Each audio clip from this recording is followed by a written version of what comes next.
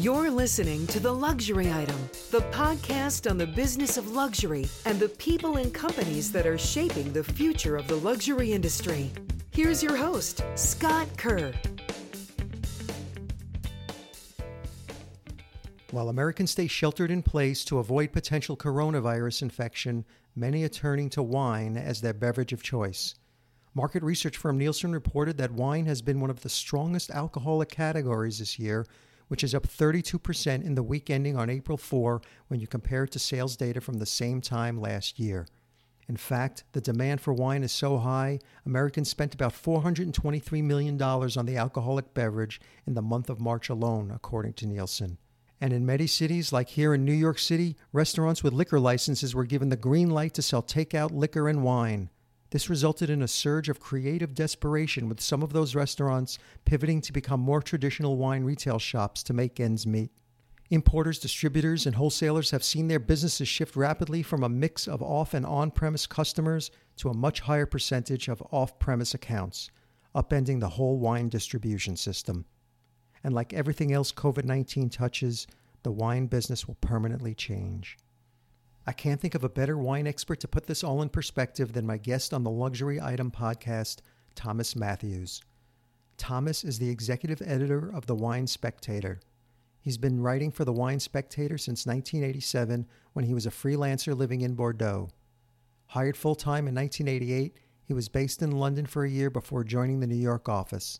He became Wine Spectator's executive editor in 1999.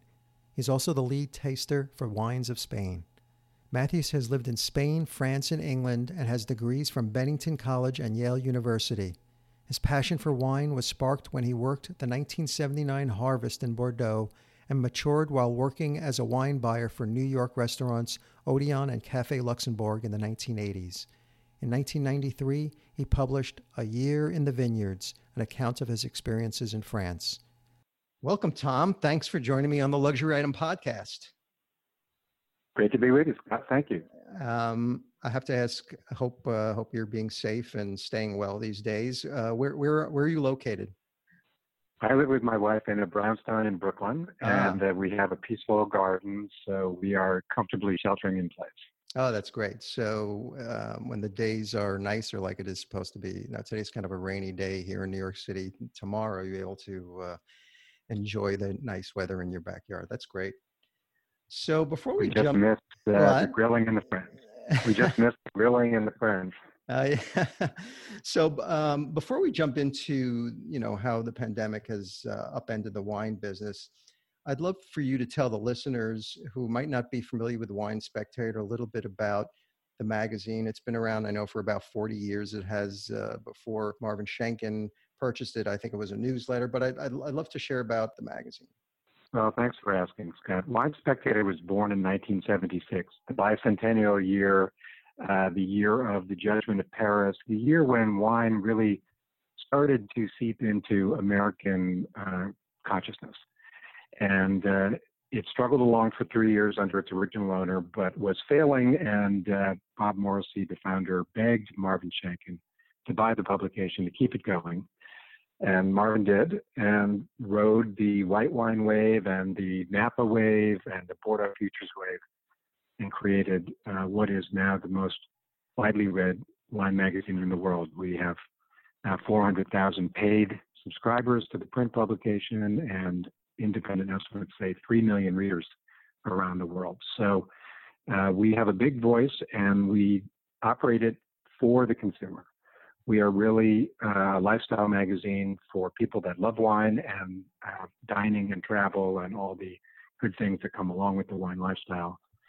And our core operation is rating wines. We review about 15,000 wines in independent blind tastings every year, trying to give unvarnished opinions about their quality and their character, so that people can really make the most of their budgets and explore their own palates and become wine lovers on their own. So do you have the independent wine tasters around the world, or do they actually work for Wine Spectator, or they're separate? We're relatively unique in that all of our tasters and editors are full-time on staff with us. And all of our tastings take place in our offices under circumstances that we control. And we cellar and prepare the wines in flights for the tasters.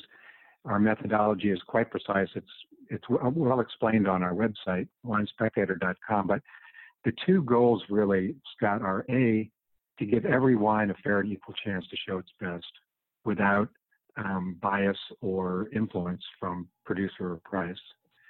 And secondly, to give the reader good, solid information to make prudent decisions.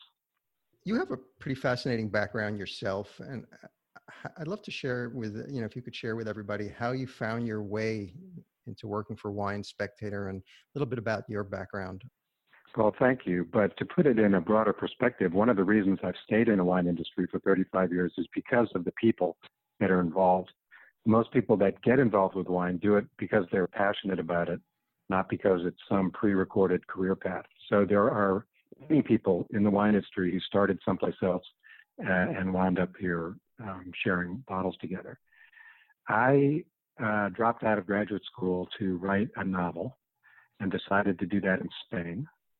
And this was back in 1978 when I was 25 years old.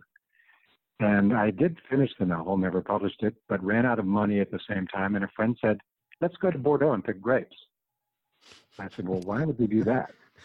He said, well, the food is great. They give you all the wine you want to drink, and the work is easy. So I said, Can't beat let's that. go. Right. Well, he was right on 2 out of 3. The work was not easy, but I just fell in love with the whole world, Scott. I mean, we were in a little vineyard in Entre-de-Mer, family owned, nothing special, sold most of the wine in bulk, working with a team of Spaniards, and just the whole world of it, the agriculture and the architecture and the history and the science and the people, especially the people. So I said, well, I have got to, I'm not a very good novelist. Maybe I can write about wine. So I moved back to New York, and as you mentioned, I got a job at the Odeon restaurant. This was in 1982. It had just been open a couple of years in a part of town called Tribeca that nobody even knew what it was. Right. But it kind of caught fire. For the 4 years I was there, working my way up from bartender to wine buyer, it became very trendy, and we had a blast. I remember one night, Diana Ross and Leonard Bernstein both came in, both wearing floor-length white fur coats. Wow. Beautiful. And if for people who aren't familiar with the Odeon, if anybody has read the book, Jay McInerney's Bright Lights, Big City, that pretty much captured what was going on at the Odeon at the time. And it really was this haven for people like Andy Warhol, Robert De Niro, John Belushi.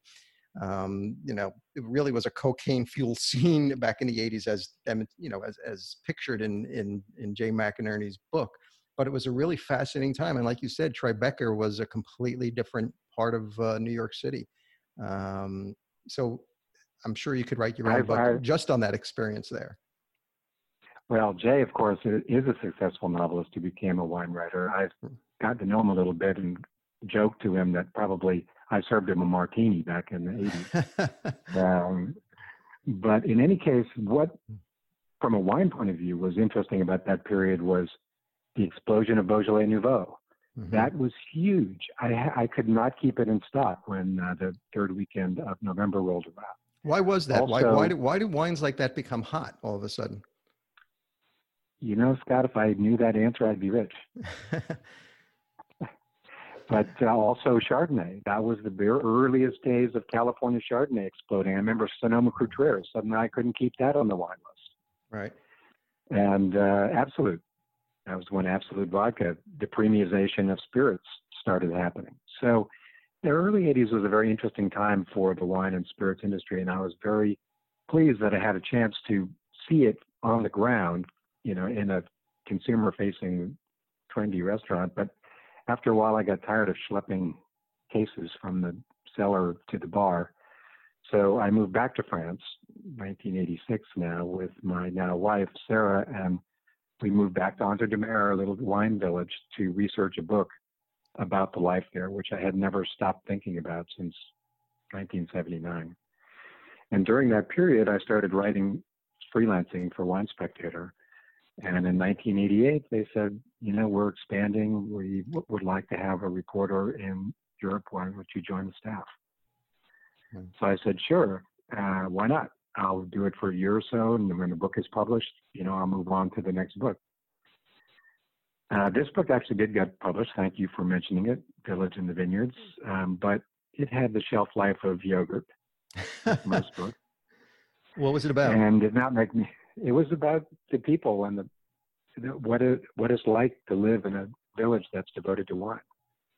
The local cooperative, the friendly mayor, his enemy, the secretary of the town hall, the crazy priest, all the kind of characters that you could imagine living in one of these backwater French villages. So when you go back, I was going to say, when you go back to France, do you visit that village? Very much. And do they remember you? Are the same people there? Oh yeah. And in fact, some of the younger people that we knew there have become close friends, and their daughters have come to stay with us in New York. So it's kind of been full circle. Wow. But again, that's the wine business. It's just hospitality, sharing, like-minded people, generous and friendly. Yeah. So let's fast forward to today where, I don't have to tell you and the audience, we're living in unprecedented times. So what happened the day that you heard that restaurants and bars and winery tasting rooms were being shut down? And how did Wine Spectator cover that story? What happened that day and the following weeks? As you probably recall, it sort of was rolling thunder. In early February, I was in Spain for a wine fair called Barcelona Wine Week. And this was the very first days of February, and all of the Asian visitors who were scheduled to come had canceled. Yeah. So we were talking with the organizers, well, what's going on? Well, we don't really know, but there seems to be an illness over there. We're still kind of learning about it, but it's quite a blow to the fair not to have these Asian buyers and visitors. So I got back, and there was Vinexpo New York at the very first days of March at the Javits Center, and the Javits Center was empty. And what's going on? Well, things have been canceled. People aren't coming. So our first report on the coronavirus on winespectator.com was posted on February 27th.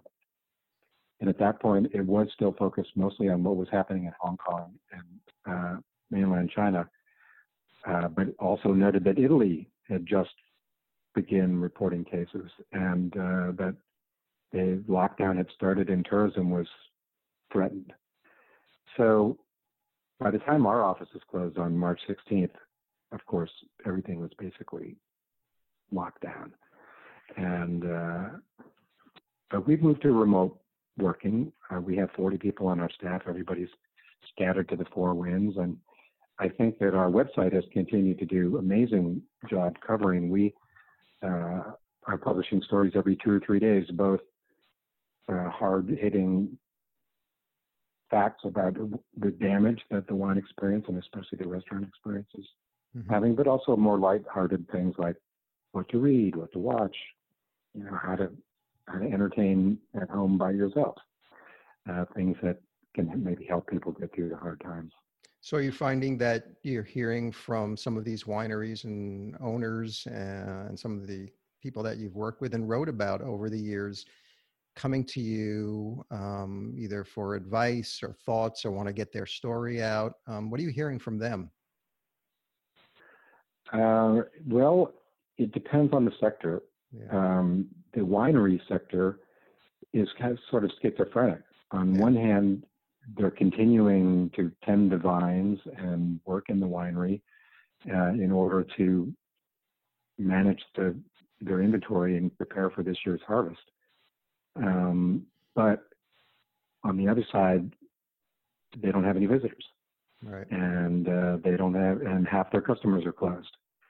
So, for example, a young man named Jesse Katz at Aperture in Healdsburg, Sonoma, had spent 5 years building his winery and tasting room to open to visitors. Grand opening was April 17th.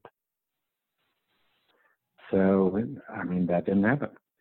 So he had a virtual opening through Zoom, and it's just, but at least they still have their normal tending the vines, pruning, spraying, whatever, that work, which helps keep them sane. Right. The restaurant industry, of course, is a disaster. I mean,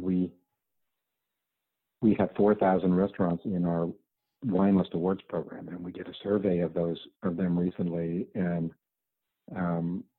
only about 5%, mostly international wineries, are actually fully open for business. 50% are open for takeout or delivery, but of that, their business is down 70, 80%. Yeah, I was talking about earlier in at the beginning of the show, on the opening of the show, how a lot of these restaurants, especially in the big cities, with liquor licenses, they've been sort of given the green light to sell takeout liquor and wine, and they've all of a sudden had to pivot their business to become these wine retail shops to make ends meet. And that has been a benefit for them, Scott. In our survey, more than half of the restaurants that are open are also selling wine. Yeah. So it's something that they've already paid for, that now they can actually get some cash flow from, and they're offering, in many cases, excellent prices. So for savvy consumers, I would say check out your local restaurant and see what they've got to offer. Yeah.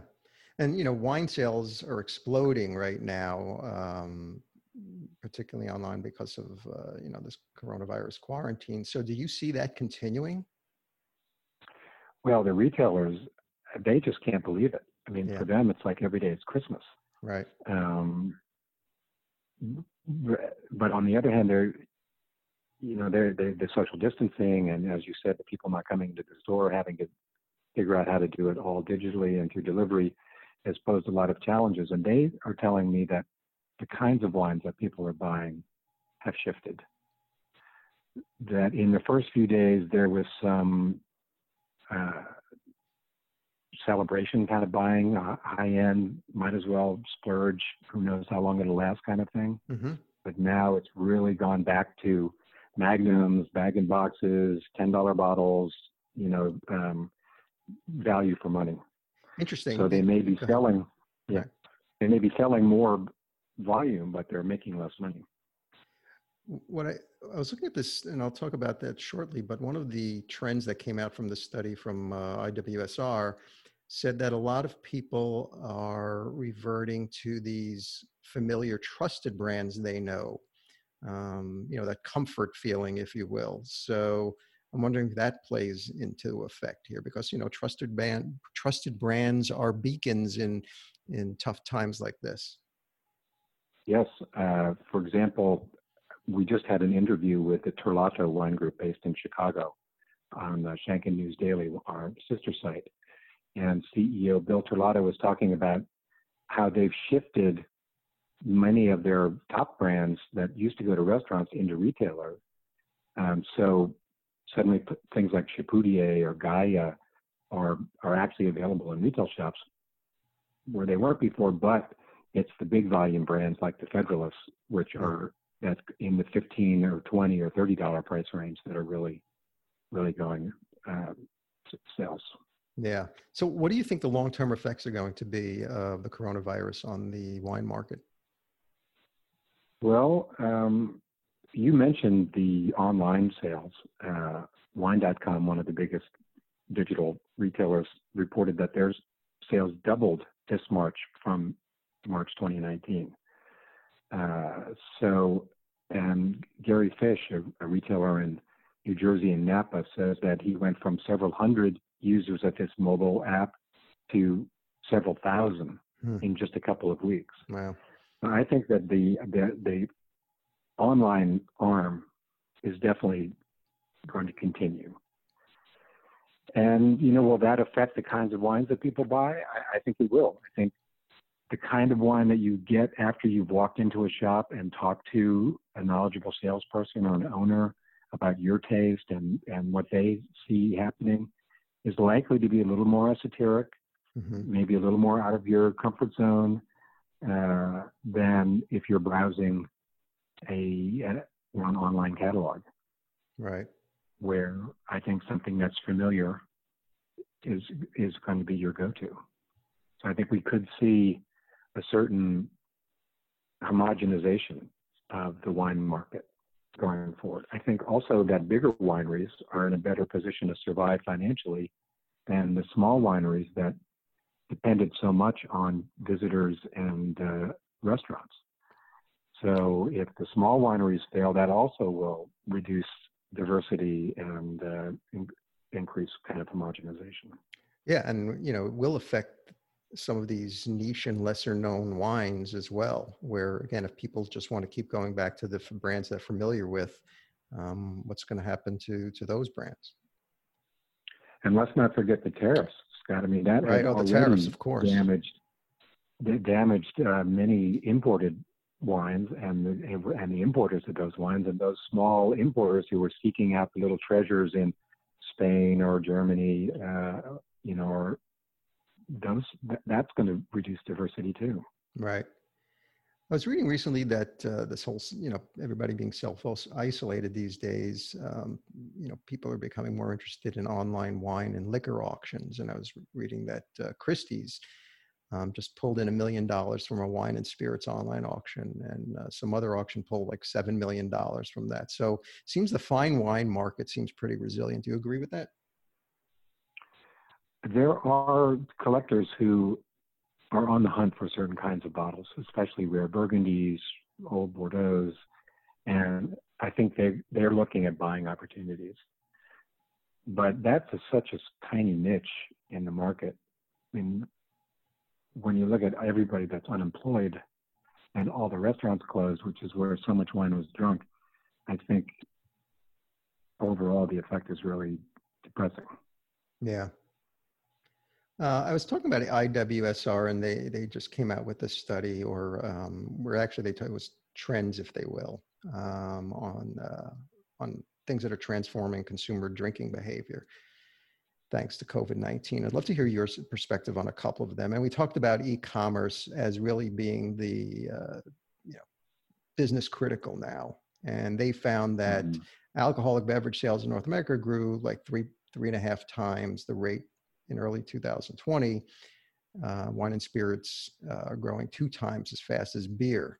Do you think after the coronavirus, I don't know when it will fade, but when people start going out again and things start picking up and opening up, do you think that trend will carry over as the crisis fades?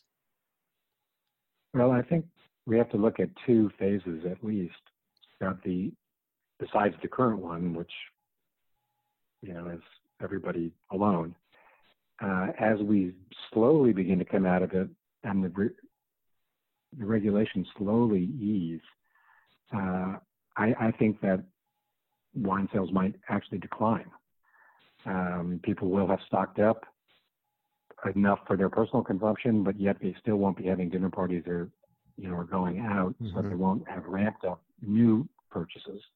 I think there could be a kind of stagnant period that might last 4 months, 6 months. Yeah.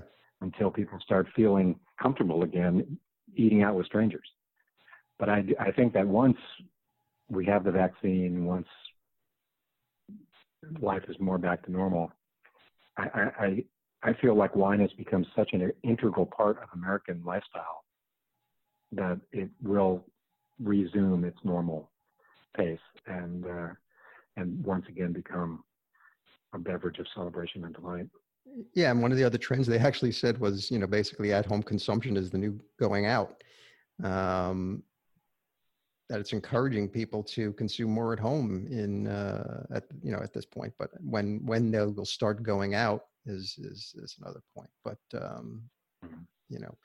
and especially also thinking about the economic downturn that's happening now will impact disposable incomes. We all lived through 2008, and that was also a difficult time for the wine industry. For many of the same reasons, people just didn't have the money to spend on non-essentials. But I think it came back in fine shape after that. Right. And to me, this feels like we'll get back to.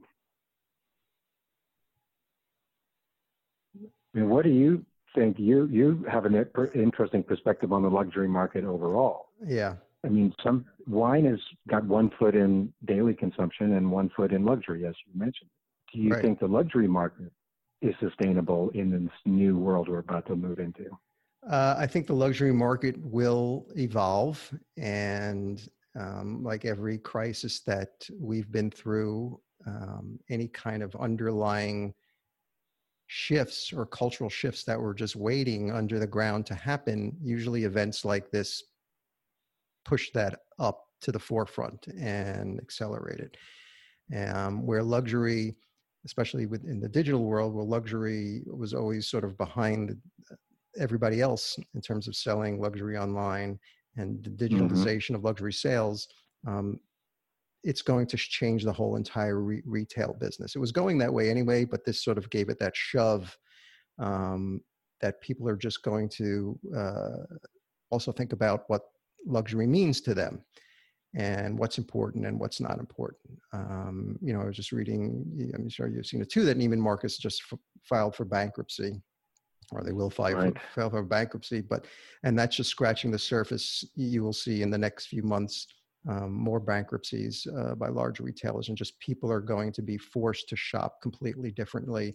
We're seeing direct-to-consumer businesses, some of them that were sort of still figuring out where they were going or becoming profitable, all of a sudden are finding their way now that people are doing more things online.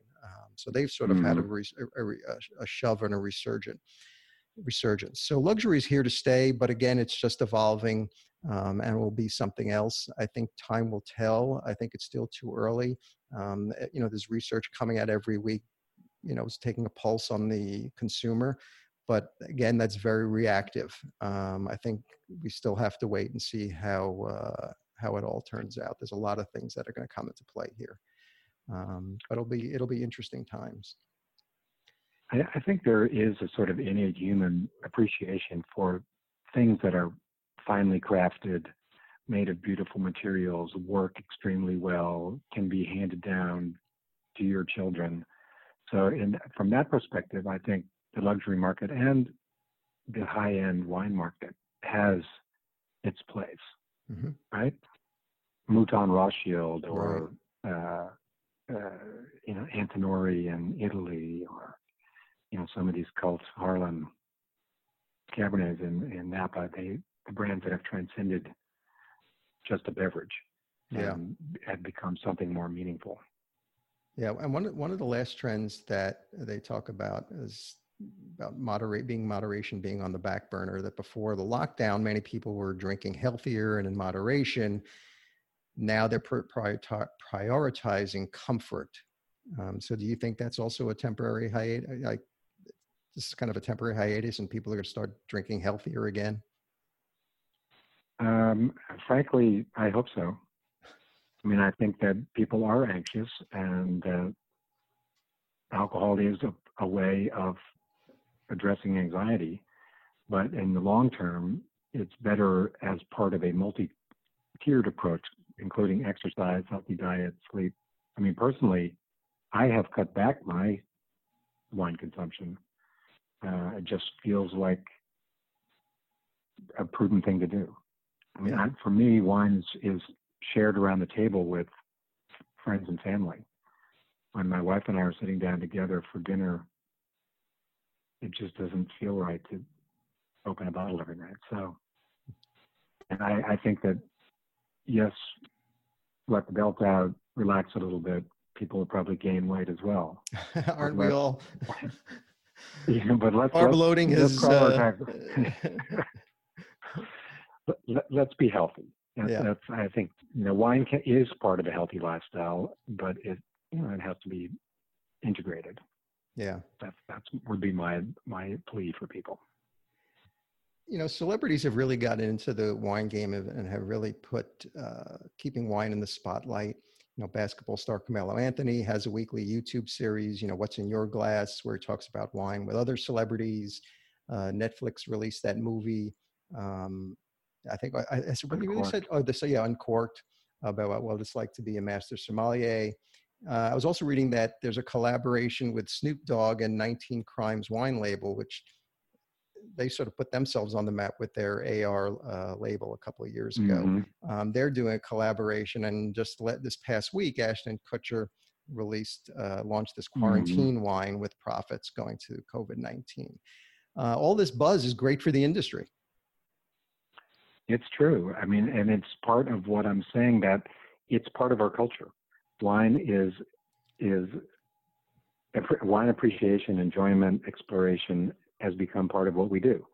And whether it's LeBron James or Ashton Kutcher or Sting, and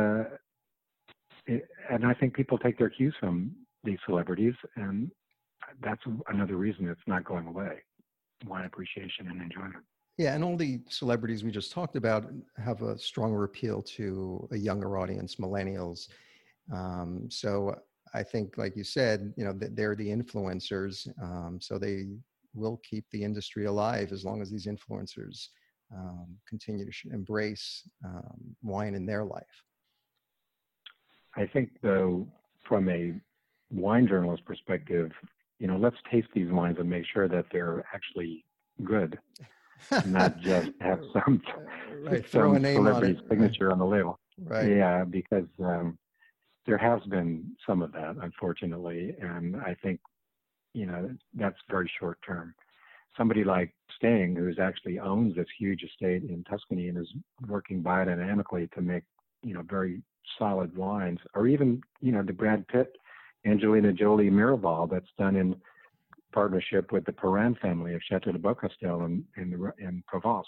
I mean, some of these wines are delicious, fantastic. John Bon Jovi's rosé is excellent, made with Gerard Bertrand. I haven't tasted the quarantine wine from Ashton and Mila yet, but maybe it's not going to be quite as ground up kind of quality. Yeah, we'll see. So, what do you think? Put on your look in your crystal ball, and what do you think is on the radar next for the wine industry? How do you think it's going to change overall? Let's fast forward, 1 to 2 years from now. Well, I have been a skeptic to some extent of the natural wine movement. I think that it is overly ideological and unyielding, and I think it is tolerant of flaws in the name of ideological purity in a way that I think doesn't make sense for something that we eat and drink. But I want to tip my hat to the tendency to take better care of the earth and to integrate how we grow the grapes and make the wine with an understanding of ecosystems, environmental sustainability, climate change. I think, they are the leading edge of a very important movement. And however it evolves, I think it's going in the right direction. I think that's going to be a major trend. So do you think the coronavirus will have any effect on this? Will it accelerate it? I would think so. I mean, I think we're not going to stop washing our hands, right, like madmen. We're going to be very concerned about what we're eating, how we're living. We know a healthier lifestyle, I think, is going to be at the top of most people's priority lists. Right. It seems like a lot of wineries. Go ahead. I'm sorry. Yeah. No, I mean, the Silver Oak has just built a winery in Alexander Valley that is the most environmentally positive. I forget the name of the certification. We've just reported it, but it's a step ahead of the LEED certifications. Wineries are stewards of the earth, and I think we're just going to see a more intense approach to that. You would think they're going to have to change their business model. Now, we're already seeing a lot of these wineries, and I think we touched about it a little bit about it at the beginning, How, what are some of the things they have to, innovate now to explore, these new business models given the times? True. As you pointed out already, the internet side is crucial. Fortunately, the United States laws have changed so that now wineries can basically ship anywhere in the country.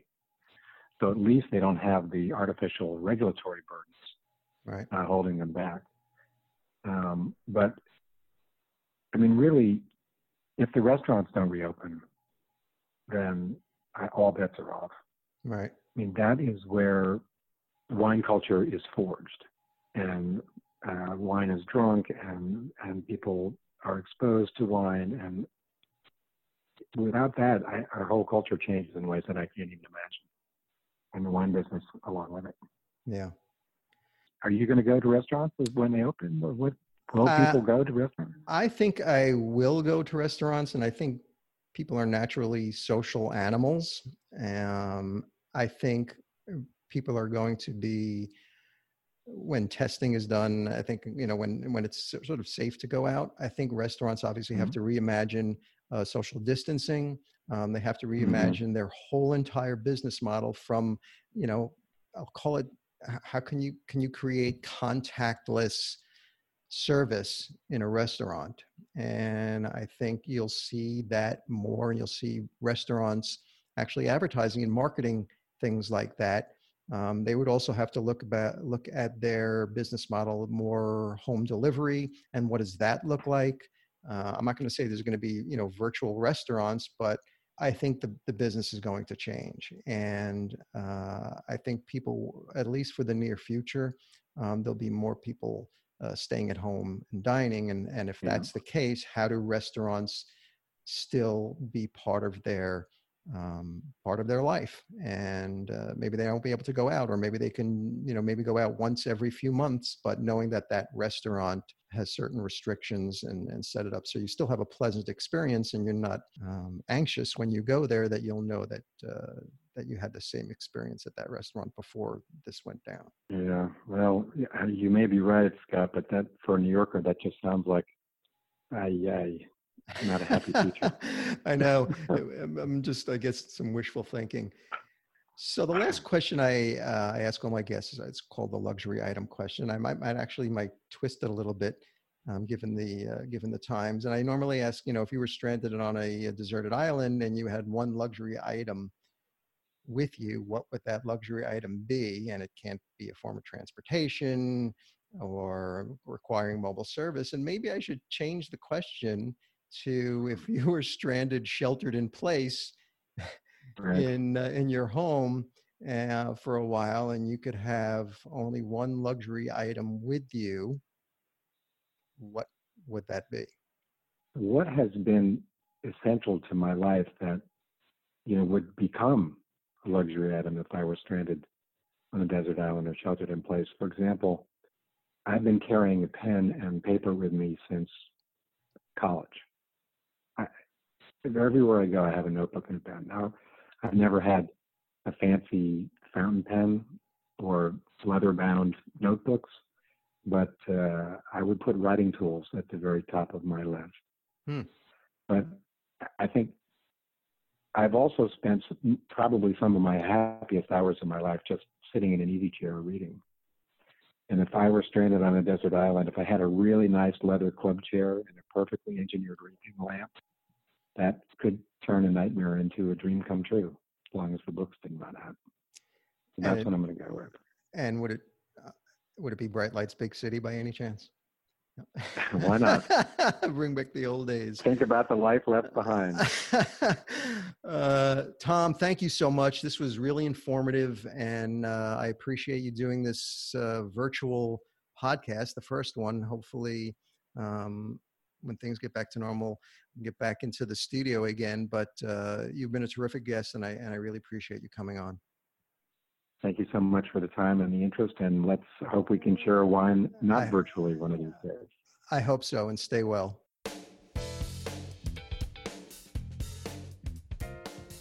That's it for this episode of the Luxury Item Podcast. Thank you so much for listening. If you found this useful and entertaining, I would be really grateful if you can share it with a friend or colleague. I would love it if you subscribe so you never miss an episode. And while you're there, be sure to rate and review us on Apple Podcasts. It really helps other listeners find us. The Luxury Item Podcast is a production of Silvertone Consulting. I'm your host, Scott Kerr. Until next time.